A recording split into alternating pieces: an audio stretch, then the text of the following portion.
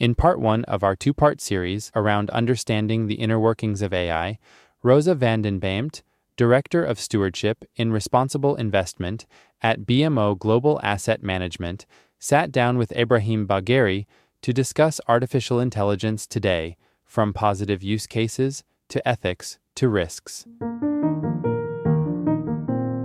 Welcome to Markets Plus, where leading experts from across BMO discuss factors shaping the markets, economy, industry sectors, and much more.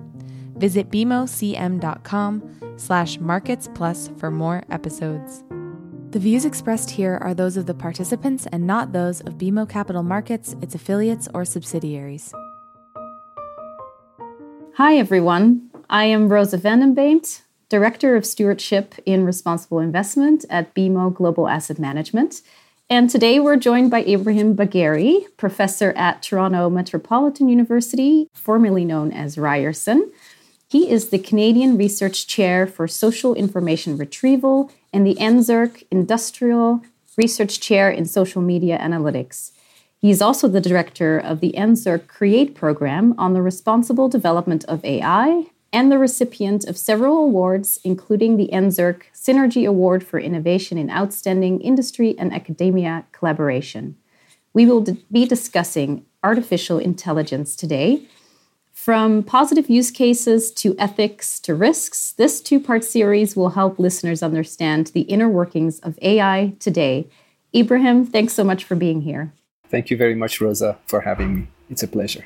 So maybe we can start with some basics, because artificial intelligence, as I know from you, has been around for quite a long time already. But it seems like in the last few years, people have come to equate it a little bit more with natural language processing tools like ChatGPT. Can we start by briefly discussing what is AI and what would be the difference, for example, between an algorithm and artificial intelligence? Yeah, that's a great question. Algorithms have been around for many, many decades, if not centuries. And essentially what algorithms are structured workflows of how we accomplish things. So you can think of algorithms as workflows. But within computers, what algorithms are a set of instructions that a computer can follow efficiently. So if you write a program, you're essentially coding a set of instructions for the computer to do, and we call those algorithms. For more complex tasks, we need more efficient algorithms.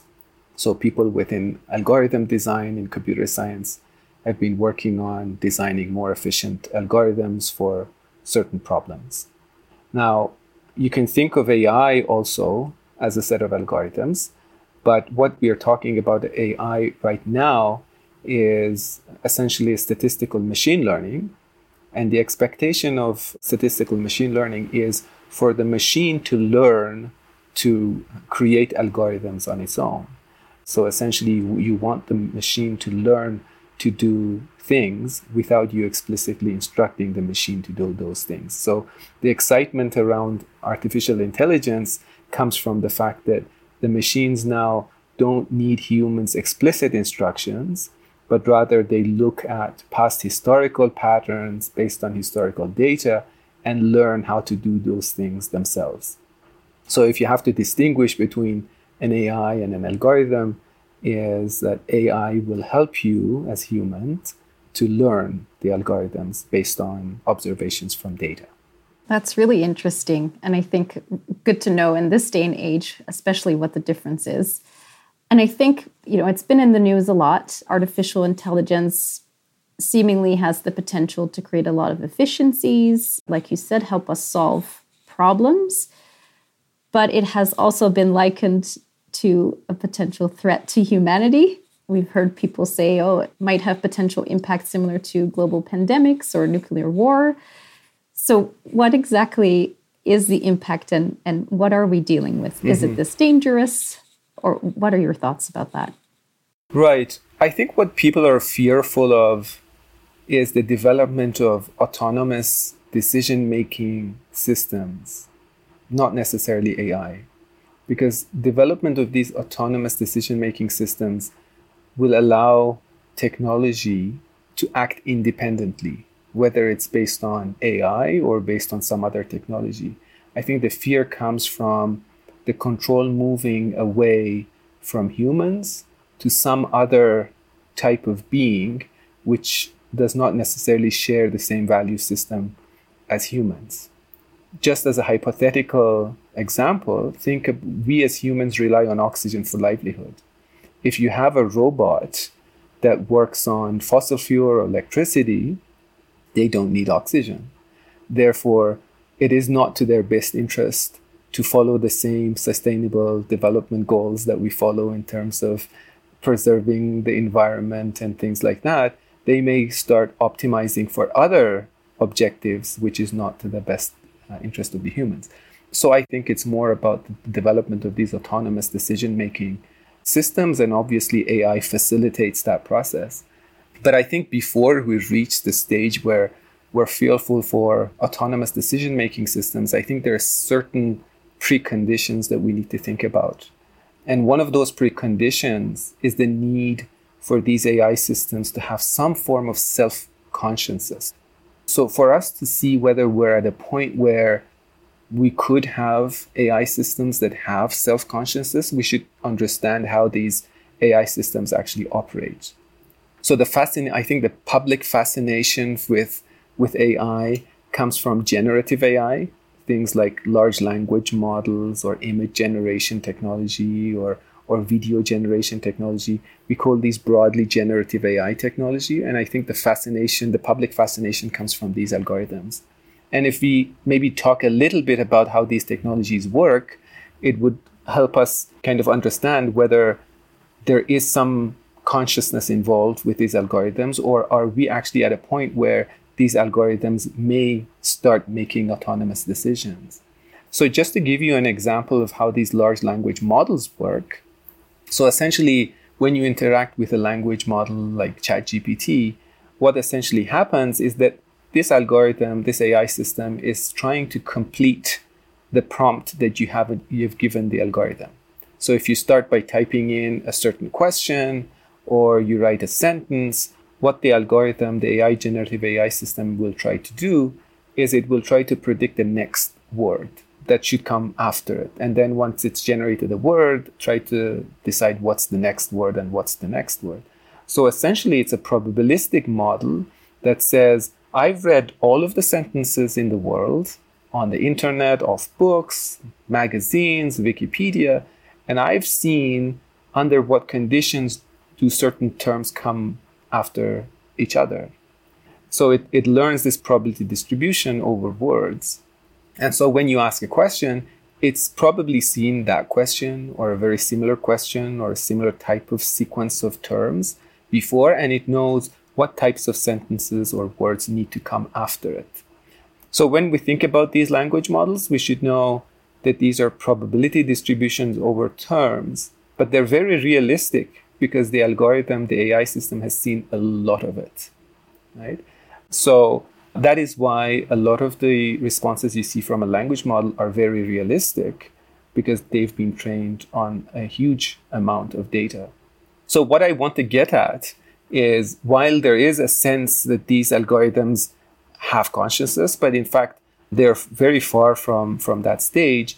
And there are certain other things that we should be worried about, and we can talk about those during our conversation. That's really helpful. And I think also, what you were saying about the actual technology behind these large language models, it seems like, they're capable of reproducing what already exists, but that might also mean that they're capable of reproducing information that might not be correct, that is out there. So I was wondering if we could talk a little bit about the impact currently or perceived future impact of misinformation and how AI contributes or doesn't contribute to misinformation. Yeah, it's a great point. I think generative AI actually brought AI technology to the forefront, to the public, but that doesn't mean that AI wasn't used before.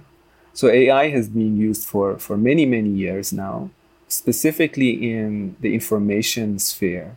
So for instance, you go on Amazon, you do purchases, You go on Google, you do searches, you go on certain news outlets, you read news. All of these are somehow powered by some AI decision-making tool behind the scenes. So for instance, you go on an e-commerce platform, they will try to maximize, based on an AI systems, the likelihood of your purchase. So they would like to make recommendations to you so that you buy certain product. So AI has been in the information ecosystem for a long time. So I think when you think about the dangers of AI, we should think about how AI has already been integrated within the information ecosystem. Think about search engines and the point that you made about misinformation. So search engines, the way they work is, we call them, they operate based on relevance. So a user searches for a certain term, the search engine will try to find the web pages or content that are most relevant to the user's query. But over the years, the function of a search engine has changed a bit, so that search engines are also advertising platforms. So the search engine wants you to be happy, so they give you relevant content. But from out of all the relevant content they can show you, they show you the ones that you're most likely to click on and has the highest advertising value for the search engine. And so put that in the context of the amount of internet traffic that goes through a search engine. Over 95% of access to the internet starts with a search. Even if I know what I'm looking for, I still search for it and I find the page through the search engine, and then I click on it and go to that page instead of typing the full URL. So pretty much most of the experiences we have with the internet goes through the search engine. And think about just simple changes of the orders of the links we get from the search engine actually impacts our decisions, the actions we take, the products we purchase, maybe the books we read, or maybe even our beliefs. So now this is very powerful, right? So if I don't know anything about COVID and I just heard about COVID, it's coming up, the first set of information that I read are the things that I most likely believe in. And that's what search engine gives me, right? The issue is that the search engine is not only trying to give me the factual information, because it's very hard to determine what's factual and what's not. It's trying to optimize for relevance and also optimize for advertising revenue. And this opens up this space for misinformation campaigns to appear. Because if you have advertising money behind content that's being pushed through these information platforms such as social networks and search engines, then people can be funding certain information campaigns. And as long as there's ad revenue going behind it, the search engine or the social network platform will optimize based on AI systems. So this could disrupt democracies, create lack of trust in democratic institutions, and so on. It can also create these issues with privacy, because search engines will need to track, or social networks track, your behavior on networks so they can personalize information access. So I think what we need to be thinking about, and this is my personal opinion, that AI systems have been deployed at scale in most, if not all, of our information platforms, digital information platforms. They're collecting our personal data, they're personalizing our access to information on every single second. And that shapes who we are, because we read online, we access information, we make judgments based on information that's provided to us. And all of that is shaped by the information that's being customized. So without us knowing, these information platforms driven by AI systems are actually shaping our beliefs, our judgments, and so on. And I think that's where we should really be focusing on at this point, because AI is already here. It's not something futuristic. It's shaping the fabric of our lives. I have certainly been guilty myself of saying, oh, the algorithm really seems to know me when it recommends a certain product or service, and kind of making light of it. But it is a really interesting question of, it's very hard not to live online. A lot of our data is collected. There's issues around, like you mentioned, maybe data privacy, consent, and what consent means. And perhaps also interesting, we're recording this during a time when a large part of Hollywood writers and actors are on strike. There are negotiations about consent for scripts or image likeness to be used to train artificial intelligence and to create maybe future AI-based art. So maybe we can talk a little bit about ownership, data ownership, intellectual property, even how it might impact the future of work and employment in certain sectors. Can you speak a little bit about that? Oh, yeah, absolutely. You touch on a very relevant topic with the Hollywood movement. There was recently 2 authors who filed a lawsuit against OpenAI, claiming that ChatGPT had actually read their copyrighted books and used it, and those books should have been protected by copyright. The way they believe ChatGPT was trained on them was that they think the summaries that ChatGPT generates for their books is very accurate. And these authors believe that there would have been no other way for ChatGPT to be able to generate such accurate summarizations of their books unless it was trained on the book. So it's a fascinating time from the perspective of data ownership, intellectual property. And I think the legal system now has to clarify what is derivative work under intellectual property law. And it really depends on which jurisdiction you're in, but it's the interpretation of what is fair use doctrine. So fair use doctrine says if you have copyrighted material, still under some use cases, you can use the material without the owner's permission. So for instance, if you're doing news reporting, if you're doing in-classroom teaching, if you're doing research, you don't need to go and ask for permission to use the copyrighted material in these limited cases. And some governments actually believe that the first use doctrine actually applies to text and data mining. For instance, the UK government actually supports this idea that you could use copyrighted material to do data mining and text mining and so on. So it's really not clear whether technology like ChatGPT and Stable Diffusion and Imagine and all these different generative AI models should be training on copyrighted material or not. And I think that's something that we will be hearing a lot from. But one point I want to make is, other than the issue of the intellectual property belonging to individuals, there is this more important and I think critical issue for us as a human race, and that is creativity. So most of the generative AI technology replicates with some degree of freedom content that it's been trained on. So it will read books, it will summarize them, it can write for you a new novel or paint a new picture and so on. But these are all inspired based on historical data that they've seen. But what artists and scholars and authors do is beyond reading other people's work and generating similar content. They have this concept of creativity and innovation, which is their work, right? And so what will happen is, if you allow generative AI to take over the landscape of scholarship, for instance, or artistry, what will happen is that artists and scholars and other individuals will probably face financial hardship. And it will become a less attractive endeavor for people to engage in writing and painting and creating art and so on. And so there will be a vacuum within that space of creativity, right? Which will eventually disadvantage the humanity overall, because you don't have people going in that direction. You will have algorithms replicating the same things over and over again.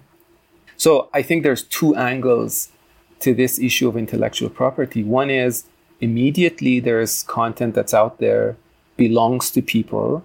What is our position on that? Because that directly impacts those people. There's this bigger issue of the impact on the humanity as a whole.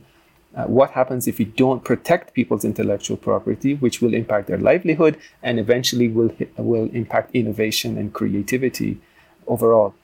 So maybe before we wrap up part 1 of our 2-part series, can we discuss the positive applications of AI on sustainability outcomes? For those of us working on climate issues, we are seeing some positive potential for AI to help address climate change. not solving climate change, but just through better measurement of emissions, suggestions of how to better reduce emissions, improving things like hazard projections of climate change effects, such as sea level rises or extreme events like droughts or hurricanes or wildfires, and also the ability to help maybe with large-scale climate modeling and scenario analysis.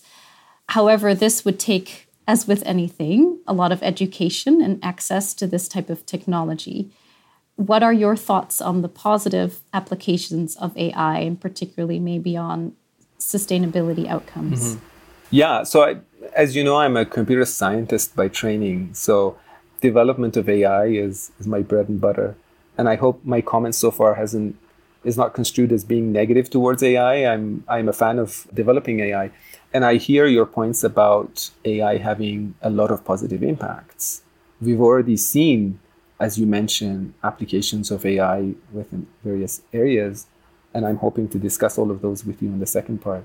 What I want to point out is this methodological considerations of how to develop AI and where we should be developing AI and when and for what purpose, right? So one way you can think about technology development is, we could say as engineers or as computer scientists, we could say technology is the goal, technology development is the goal.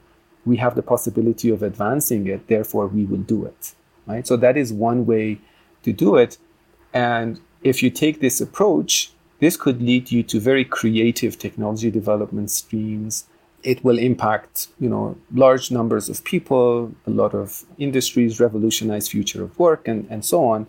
But that's one way of going about it. And that's pretty much what we've been doing so far. The downside of this is that now you will see systematic prejudices being exacerbated by AI in various domains. The other alternative pathway we could take is we could say, the core of our belief system is the value of the society, the value of the environment we live in, the value of humanity, and therefore we care for our societal, environmental, and humanity challenges that we face. Those are the core things that we care about, and we are here to solve those problems. Now, AI is also a tool that we could use to solve some of those problems. So it's a different perspective where we put one or the other at the center, and then we decide what we want to develop. And so if you think about the sustainability development goals that you mentioned, you put the human at the center, the social issues, the environmental challenges, those are the core things we care about. Now, you identify major pain points that you face with those SDGs, right? Now you think about, how am I going to solve those problems? The way you would solve those, I think, is by participatory design. You involve the stakeholders that are impacted. Every single person matters. You talk to the different communities, you talk to the people who will be involved, the different industries, NGOs, governments, subpopulations, and you identify what is the process you would take. And then in this bigger ecosystem of problem solving, AI could also be one of the tools that you use to make things more efficient, for instance, or you look at large amounts of data to help you make decisions and so on. This way, you make sure that those systematic prejudices that could be created by AI are avoided, right? So you thoughtfully engage with the problem. There's a lot of discussion now around different communities on how can we maximize the adoption of AI. And I think that's the wrong question to be asking, because there's no inherent value in the adoption of AI itself unless AI is actually being used for some good, right? So are we looking at the right problems? Are we engaging many, many different stakeholders, many different people who are impacted? And are we considering their specific circumstances while developing AI? But AI, if we adopt this participatory design approach, I think AI has a lot to offer in that process as one component, but not the major playing component of this process. Right. So it's really looking at what are our problems, how can we solve for them, and how can AI be a tool as part of that process, rather than leading with, what could AI do for us? Let's just see and find out and throw a whole bunch at the wall and see what sticks. Exactly. Mm-hmm. Well, thank you so much, Ebrahim. Be sure, everyone, to join us for our next episode as we dive deeper into the social implications of artificial intelligence. Thanks for listening. You can follow this podcast on Apple Podcasts, Spotify, or your favorite podcast app. For more episodes, visit bmocm.com/marketsplus. For BMO disclosures, please visit bmocm.com/podcast/disclaimer.